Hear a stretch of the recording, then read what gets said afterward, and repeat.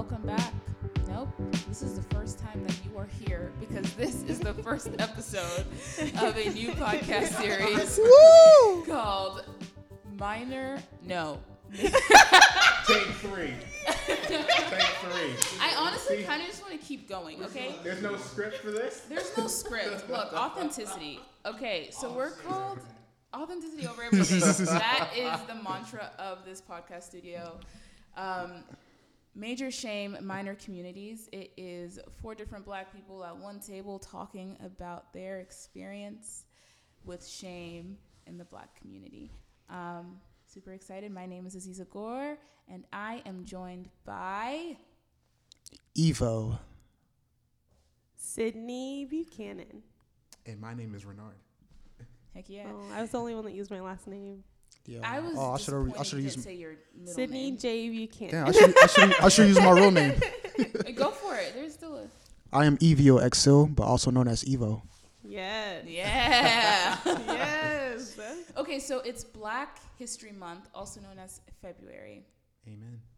And I just want to okay, how do you guys feel about Black History Month is what I really am curious about. Because there is a lot of controversy about it being, one, if you're for it, why is it the shortest month, right? Yeah. And two, if you're what is it about? Other people don't have months. It should just be embedded within. Is this new? Is this a new conversation? No, not at You all. No, heard I'm before? familiar. Yeah. Yes. Okay. What are your thoughts?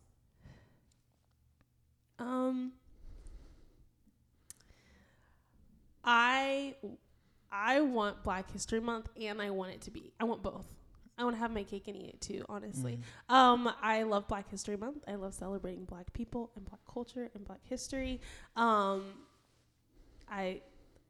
love it. Also, though, there's a problem in our education system that I'm thinking about specifically our education system and how they use Black History Month as a month to just they think they can just use that 1 month to catch up the kids on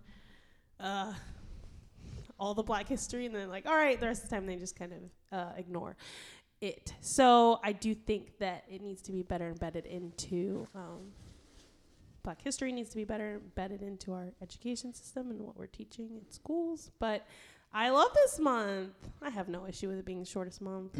I don't know. It's just February's a good month. Do you not think so? Yeah. I mean, we got Valentine's Day. Yeah. My brother always talks about, because he's also big on conspiracy theories, and he always talks about how every February there's some big news thing that overshadows Black History Month. Have you ever noticed that? Or no, I haven't actually. Yeah. Do you have any examples? Yeah. No. Oh. It's usually okay. At one point, it was something with the Kardashians. Okay, so there's that. That's the information I have. No, but look, do you feel like Black History Month is currently being overshadowed right now, this month, or do you feel like it's being honored and celebrated well? For me, I feel I don't know. I mean, it's kind of both ways in a way. 'Cause I feel with Black History Month, I like how we're kind of just highlighting, just the Black culture and Black history, and just recognizing, the history and how we moved forward from the struggles and everything. But at the same time, I feel it should be honored every day, honestly. Yes. You know what I'm saying? Not just with Black History Month, but just with the holidays in general. 'Cause I feel like with just Christmas or Mother's Day, with those holidays, we kind of is those times where we kind of put on in a facade or a mask where we love one another, but then once that's done, we go back to our normal ways. But I feel we should honor that. We should honor just each other every day, regardless of the holidays. So that's what I feel like. But at the same time, I love just my melanin. I root for my people and stuff like that. So I love it really. I love it. But at the same time, it's we should it should be an everyday thing. Yeah. So Both. Yeah. Any thoughts, Renard? Yeah, I do feel like we don't celebrate it enough, and like the biggest names that like come up to me like Black History Month are like and just like Black history in general, like Martin Luther King Jr. Helped freeing the slaves. Big sports stars like Jackie Robinson. You know, just of people of those. Yeah. Mm. I do notice also there's a lot of like African pride during February. You know what I mean? Because we Yeah. like take it back. Yeah.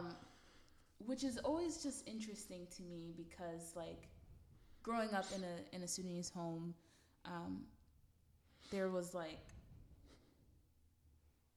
and Sydney and I have talked about this before, just like the disconnect between African Americans and Africans, and then also just like Black Americans. And growing up, there was just a lot of shame about just like towards Africa from Black youth. Mm-hmm. But then now it's like cool to be African. You know what I mean? Or like it's Yeah. cool Yeah. to like hold on to that. Yeah.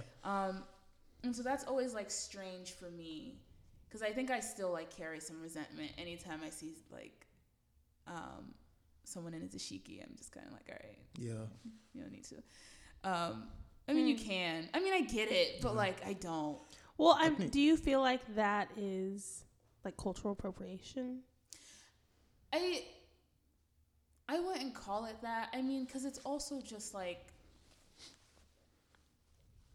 I have a lot of empathy for, like, I know the tribe I came from, right? And I know there's a language for it, and I know, like, I know where my roots are, and I don't know the experience of not knowing that. And so I do have empathy of, like, they just wanting something to hold on to. Right.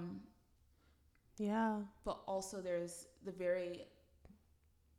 like the reality of when I was younger, me holding on to that was ridiculed, you know? And so Yeah. it's like both and. Yeah. Yeah.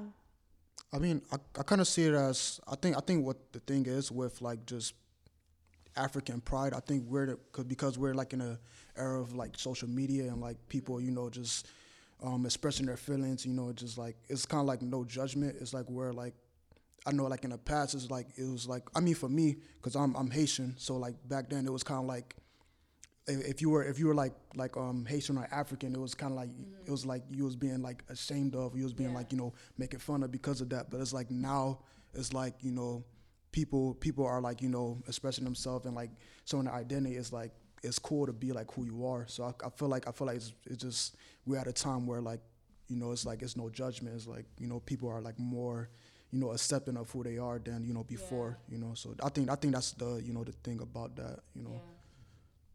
Well, I'm curious if y'all feel like Black History Month fairly honors African heritage as much as it honors like Black American history. Like do you feel like it does? Because in my experience, I don't feel like it's actually highlighted very much in February and Black History Month. Like I the think sense as of late- African. as of late it has, because Yeah. there's been this movement of like because also hearing like, oh, Black history didn't start with slavery, Yeah. right? And so people are trying to go back to like the story of Africa and of like African royalty, and so I think there's been like an uplifting of those stories particularly. What do you think, Renard? What did your parents did they say, like, how did they talk about the Black community growing up? Because your parents are from Belize, right? Yeah, they're from Belize. They really didn't in terms of like my parents' background, they grew up in Belize, and they didn't have, my grandparents weren't very wealthy. In terms of like schooling, my dad would tell me this story about how just to get into a college, my grandmother went and would go walk. We didn't have a car. My granddad was the only one who had a car, and it's not even his car. It was a taxi for, you know, he was a taxi driver, and my grandmother would walk all the way from one side of Belize all the way to the school just to, you know, just to talk them into getting all of the, I think it's yeah, 7 kids, 7 kids just to go to the school. Yeah. It's tough. And for me, just hearing that, it makes me strive to want to do more. Mm-hmm. Yeah, there's definitely a lot of pressure, like from, I know in my experience, like from my parents, of like, we've had it so rough, and we've paved the way for you so that it can be easier. Mm-hmm. Or they'd always be like, you guys think, like you guys think you guys had it bad, like we had it worse. Like my mom would tell me stories about how just to go like get water, they have to go down to like to a well or something and like just pump water and carry that stuff all the way back upstairs. Yeah. And they just do that over and over. And wash clothes. For washing clothes, they had like an old like now we have like washers and dryers and things of that, but they had like a scrub board. I don't know if y'all know the old scrub boards with water and like a metal can, and then you'd have to go like scrub all that stuff off, and then you have a clothesline and just go hang them out on the clothesline. And now just all the stuff that like we take for granted. In my opinion, I would think like, at least for me, like the African Americans started out with like things of that, like we have to do the hard, the stuff that we I guess the overall point I'm trying to say is the stuff that we look at now is like hard work, things that we don't want to do, or like we just don't like to do it. Like it's not even anywhere close to what back in the day. Yeah, that's true. But there's also this thing of like, yes, our parents did have very difficult upbringings, but also like trying to not let that invalidate our experiences and the struggles that we have. Yeah. You know what I mean? Because it's because like times have changed. Yeah. Times have changed. Yeah, and people's capacities for different things are different. Yeah. Mm-hmm. I'm curious though, Sydney, for you, like, how did your parents talk about the Black community growing up, especially like having a white mother and a Black father? Yeah.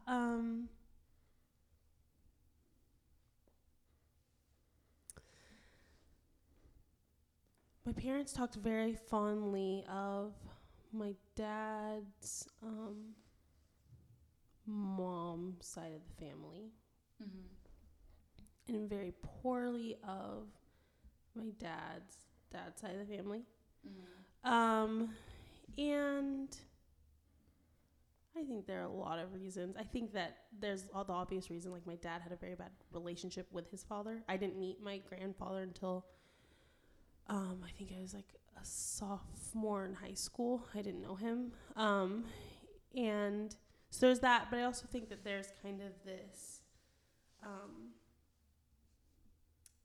growing up, I do feel like along the way I lost a lot of kind of like my connection to like Black culture, because my father had kind of created an environment in which me and my brother and sister could, it really was a survival thing. My dad, grew up in poverty, super poor, and, and so then when he kind of got out of that, he went straight into kind of working in this like white evangelical Christian world. So he kind of like assimilated into like whiteness and like acting. I think he associated losing his culture to his success in a sense, like into his ability to kind of like, So that kind of was passed down to us. It wasn't that, my dad would just always talk very, like use words like, oh, that's so ghetto, or, whatever, like describing like the places that he came from.